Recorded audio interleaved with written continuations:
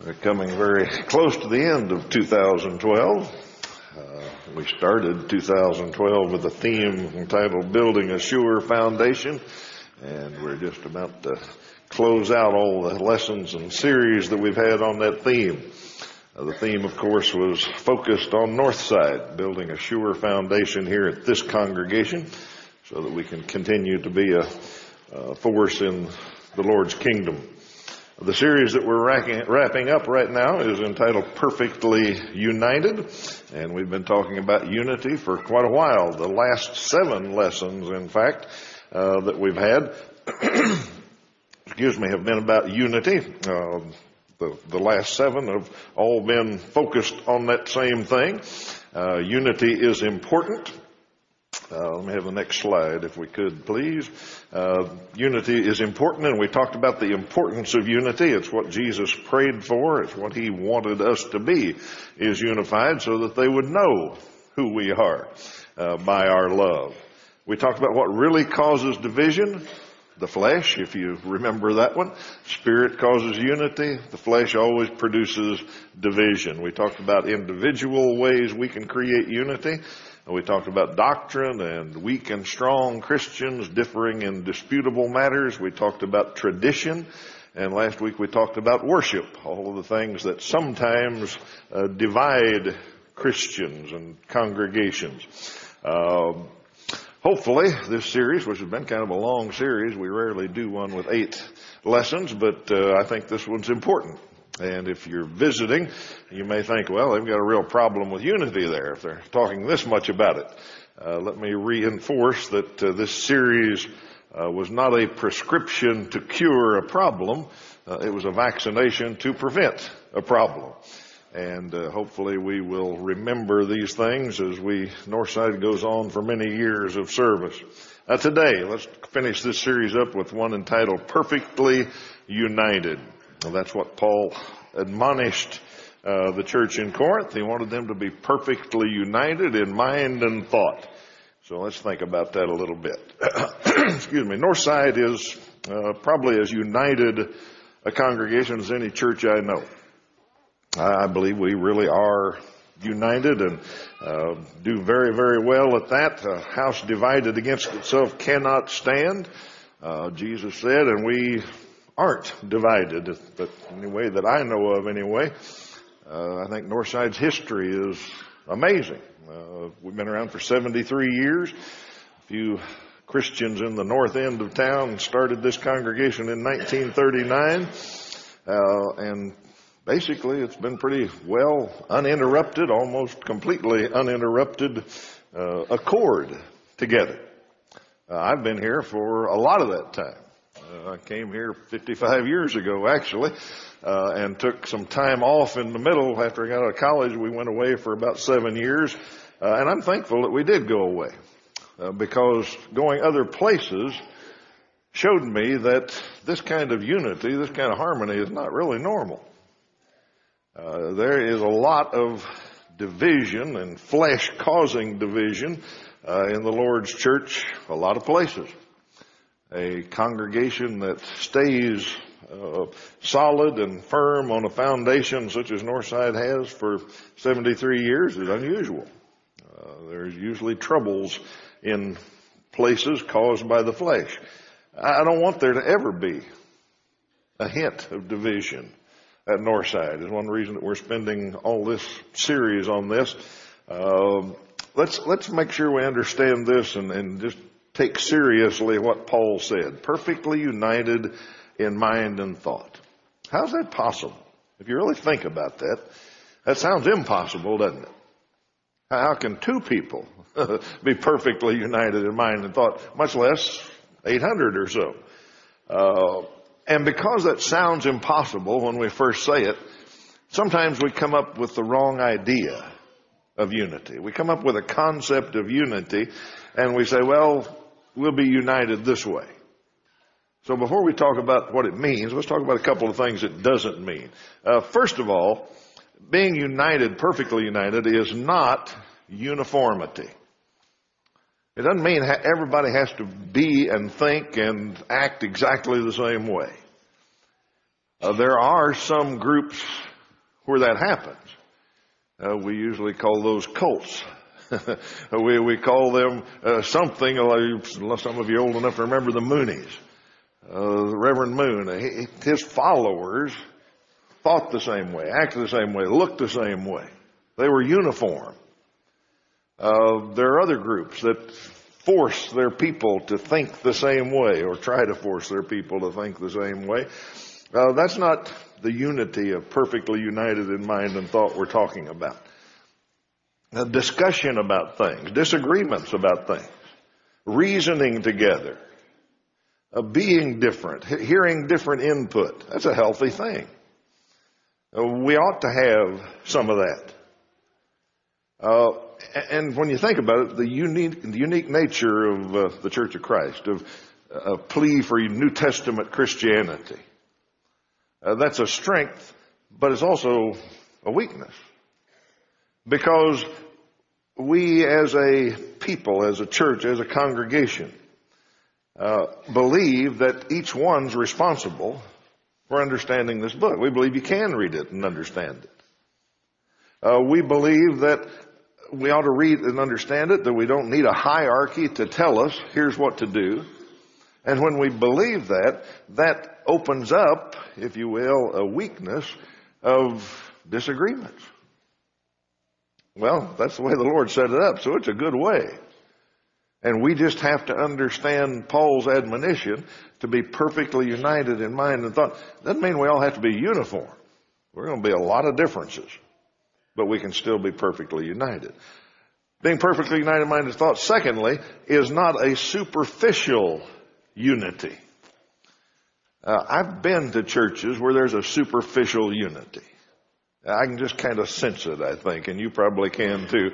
They look good for an hour. You know, they all sit together and behave properly, and there's no big problems.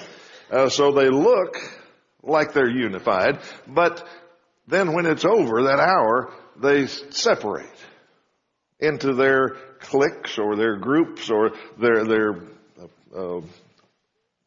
something. I can't think of another word for that, but a group that's not unified. Okay. Maybe it's even individual. They just go off their own way and they don't have anything to do with the rest of the body, the rest of the week. They act unified for an hour, but they're really not of one mind, of one thought, of one spirit.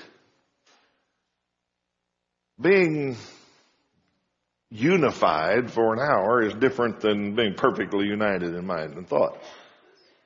One guy said you can unite two cats by tying their tails together, but you don't have unity.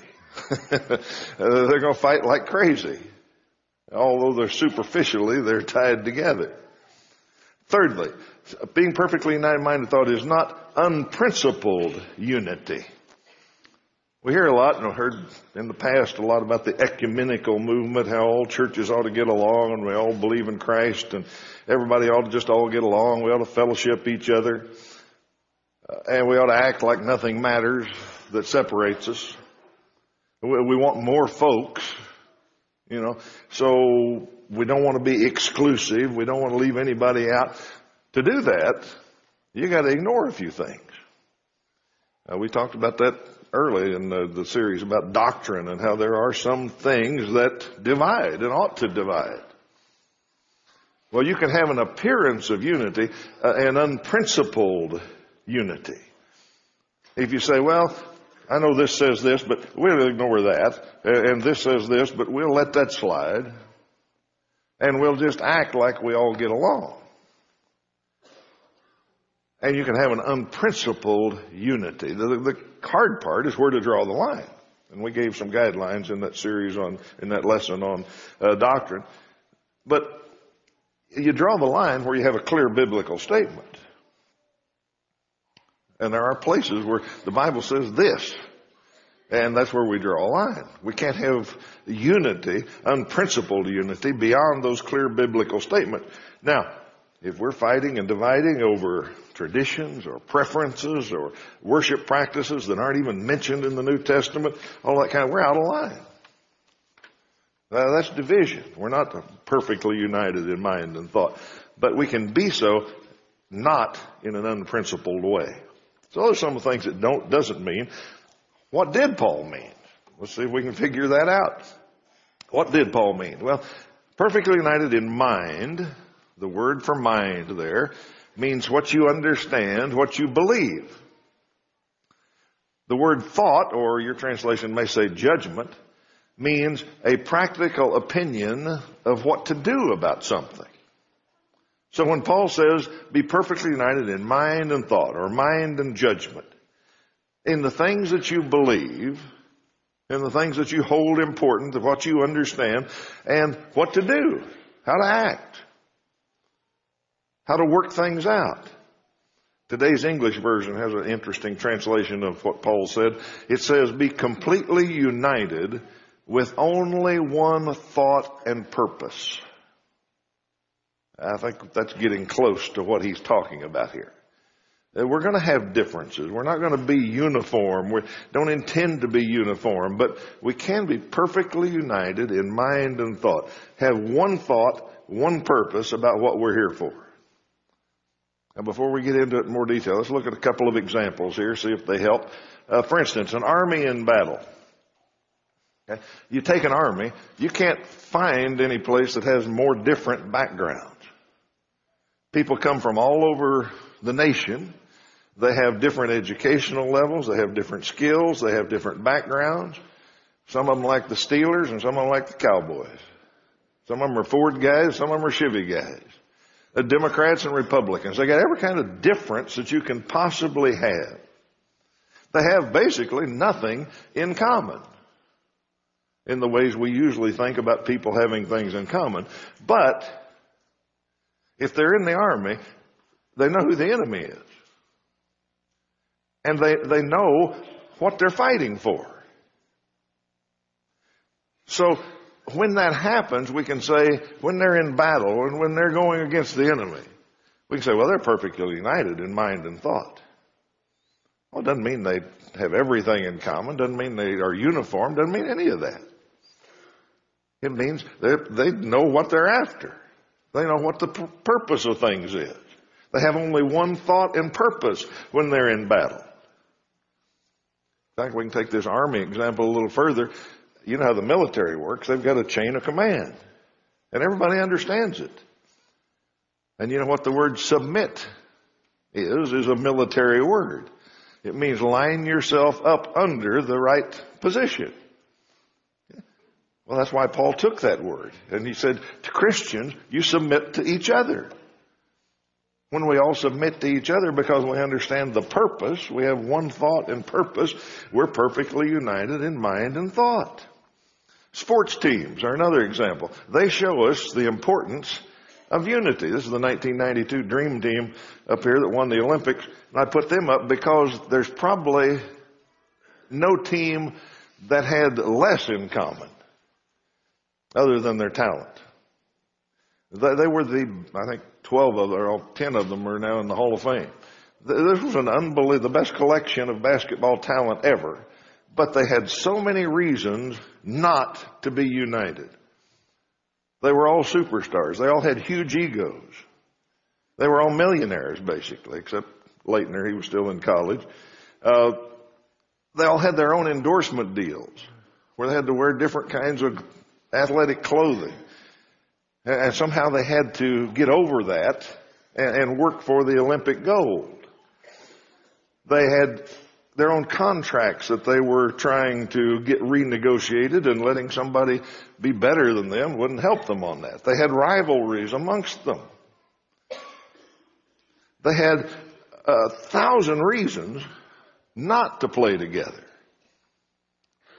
Magic Johnson and Larry Bird had been the NBA for years. They were the kings of the league. Okay? And Jordan was just starting to become the king of the league.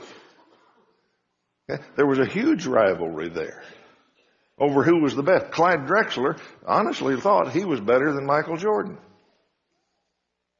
They all had these things going on. But the 12 of them came together, and on the court, you couldn't see any of that. On the court, they were perfectly united in mind and thought. They were there to do one thing: win the gold medal. You ever see a coach call timeout? Get up and say, timeout. Get over here. Why does he call a timeout? To change directions, or to get people back on the right page. You know, they're not doing it right. And they call timeout and say, all right, here's the direction we're going. Here's what we're after. Here's how we're going to do this. Coach Chuck Daly in the 92 Olympics never called one timeout. 0 timeout. Never had to. Put these guys out there, they were perfectly united. They didn't care about scoring average. They didn't care about minutes. They didn't care about who to pass to. All these huge egos came together, perfectly united in mind and thought. Now, you can say, well, they won because they were the best. They were talented. Yeah. But we sent talented teams before. We sent talented teams. We sent NBA teams since, and they lost because they couldn't play together. They let all those other things get in the way. They weren't perfectly united in mind and thought. Sports is a good illustration of this. I played a little bit of basketball at the Y and rec leagues and church leagues and something like that. And many times, after we picked up teams or the other team shows up in the league or something, and you look them over, you say, whoo, we're going to get whipped tonight. You know, they've obviously got more talent than us. This isn't going to come out well. And in a lot of those games, at some point in those games, you notice that the other team is starting to bark at each other a little bit. You know, why'd you take that shot? Pass me the ball. Come on, man, get it over here. When you hear that, you know what I think? We're going to win this thing. And we've got a chance now. And we're going to win because they aren't won. Okay? And if you're smart, you agitate a little bit. You know, you talk to your guy. You say, guy missed that shot. I don't know why he didn't pass it to you. You know, just stir things up a little bit. Okay? You win the game. If they're not unified, if they're not perfectly united in mind and thought. And there's all sorts of other examples besides sports. We got a lot of musicians in there. A symphony, everybody in a symphony is the best at their instrument. You know, they could do a great solo, I'm sure. But what are they there for? They're there to interpret the piece that some master wrote. And so they watch the conductor, they do what he tells them, and they make a beautiful thing together. And they're perfectly united in mind and thought. Now, we understand that. Those examples help us, I hope. We're different. We have differences. But for a purpose, for the purpose of the church, the differences don't matter. We don't let them matter. We are perfectly united in mind and thought. Okay, with those examples, let's go back to Corinth. Corinth, pagan city, brand new church, whole bunch of baby Christians. Paul had been there a short time. He'd gone off and left them. They were on their own. They were in a mess. Where's Paul start? It was just read for you. He starts his letter. He says, you're the people of God. You're sanctified. You're all Christians. I urge you, be perfectly united in mind and thought. Now, Corinth had a few challenges. We may think we've got some challenges, but the people in Corinth, this is a brand new church, had all kinds of reasons to be divided. They had Jews and Gentiles and pagans all mixed up together in the church. So they all had different religious backgrounds. Way different religious backgrounds. There were some rich folks and some poor folks. There were masters and slaves. I mean, we can't even conceive of the concept of slavery, but it existed there. There were uneducated and there were some who were wise, who were well educated and thought they were wise for that matter. There were weak Christians and strong Christians. There were some that had a pretty good understanding of what Christianity was, and some were brand new and didn't quite get it. They met in house churches. They didn't come together where they could look good for an hour like this. They met in houses. They didn't have a big room like this. Okay? So how often they got together as one, or whether they ever got together as one, I don't know. But think about that. And they probably had to meet in basically rich people's houses because they were the only ones big enough to have much of a group. And the poor had to go in there and the slaves had to go in there, and they were all separate from each other. There's some potential for division there, folks. Okay. They had doctrinal error in the church. They didn't have perfect doctrine. Some of them didn't believe there was going to be a resurrection. They had all kinds of things going on. And Paul dealt with a lot of them in the letter. Some of them approved immorality. Things were going on in the church that shouldn't go on among Christians. Some of them said, that's okay. We're pretty wise and tolerant. We'll put up with that. Some of them were suing each other. That probably made for a lot of fun in a church. They followed different preachers. Other people had been there. Paul had been there. Apollos had been there. And they said, I like that guy. I like him a lot better than that one. Well, all of those are 2,000-year-old problems, but they're also 21st century problems, a lot of them. Okay? There's reasons to divide there. And like you look at that last one, they're following different preachers. You say, well, we can't do that. He's the only one we've had for so long. We all kind of like him. And I can say that because a lot of you chose to come here. That's one reason people choose churches, is they like the preacher or they don't. Okay? Well, at some point, I'm not going to be preaching. Okay? And there's going to be somebody that you didn't choose to come to Northside because of. Okay? That's a potential division thing. You can say, well, I'd like him better than him. Or I'm glad he's finally gone and we got this new guy. There's all kinds of things can happen. But the reasons for division that Corinth had did mess them up some, but they overcame it, or Paul told them they had to overcome it. They had to be perfectly united in mind and thought. How did they overcome it? Well, let me give you one tip, and this is an important tip. I put it on your handout. The tip is Paul confronted the problem. That's how he started the letter. He said, I'm writing to the church in Corinth. You're all sanctified. You're wonderful folks, all that. But I hear there's divisions, and we're going to straighten that out. If divisions ever start to appear, somebody better confront it. I said this kind of unity is not normal. That's because it doesn't get confronted some places. It needs to get confronted. Elders need to confront it.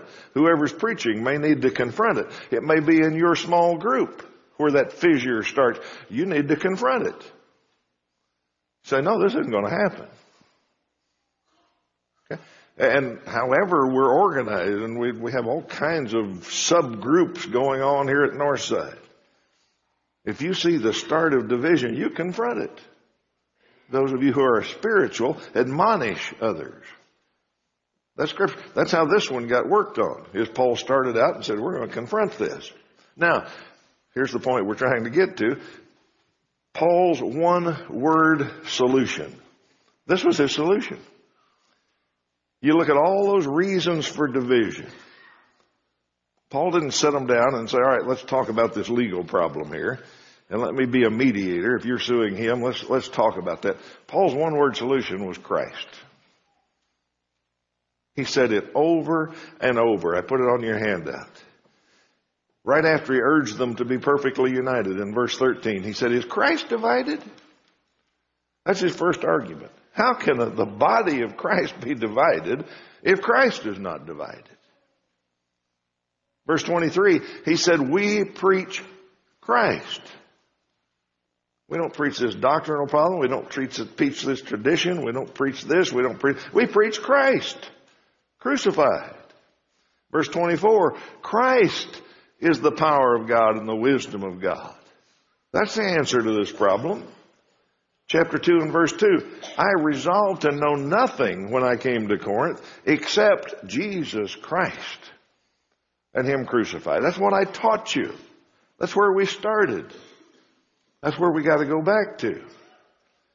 Verse 15 of chapter 2. Paul said, we have the mind of Christ. You got to be perfectly united in mind and thought. How do you do that? You have the mind of Christ. Verse 23 of chapter 3. You are of Christ. You try to read 1 Corinthians and leave Christ out, you haven't got much of a book left. The church has one Messiah, has one mission, has one message. Christ. And that's Paul's answer. He doesn't deal with all these other things, all these trivial things that are the reasons for division. He says Christ is the answer. You can't be divided. You should be perfectly united in mind and thought. That's what we're here for. We are the body of Christ. Now, if Christ was the answer in Corinth, He's the answer at Northside. I said we're well united. We don't have this problem that we've been talking about for so long that I know of. But if it ever arises anyway, yeah, I know the answer. I know how to confront it.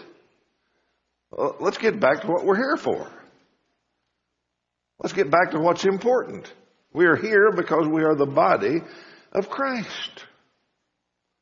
That's the standard that we always have to come back to. I know we've got a lot of musicians here, a lot of music teachers for that matter, and they probably understand the importance of middle C. I read a story one time about Lloyd Douglas, the guy that wrote The Robe and a number of other books. He said when he was in college, he lived in a boarding house. And downstairs on the first floor, there was an old man that was infirm, couldn't get out of the house. He was an old music teacher, retired music teacher. And Douglas said he'd check on him every morning, and they had a routine that he'd do. Douglas would go downstairs, and he would knock on the door and open the door. And the old man would be sitting there in his wheelchair. And Lloyd Douglas would say to him, well, what's the good news this morning? And the old man would pick up a tuning fork and hit it on the arm of his wheelchair. And he'd say, that's middle C. It was middle C yesterday. It will be middle C tomorrow. It will be middle C 1,000 years from now. The tenor upstairs sings flat. The piano across the hall is out of tune. But my friend, that is middle C. And Douglas would go on his way. The old man had found one thing that you could depend on. One constant reality in life. For Christians, there's one constant reality. There's one thing that was the same yesterday and today and will be 1,000 years from now if we're around. There's no shadow of turning in Jesus Christ. When divisions start to come in, it's because we forgot to focus on Christ. There's a hymn that says, turn your eyes upon Jesus. Look full on His wonderful face. Listen, and the things of earth will grow strangely dim in the light of His glory and grace. The things of earth are what cause division. The flesh causes division. When it begins, let's turn our eyes upon Jesus. And the things of earth will go strangely dim in the light of His glory and grace. I'm thankful that Northside is so united, and I pray that it will always be. If you're here this morning and need to respond to the Lord's invitation, we want to extend that invitation to you. If you had any needs of this church or if you want to put Christ on in baptism, come. Let's stand and sing.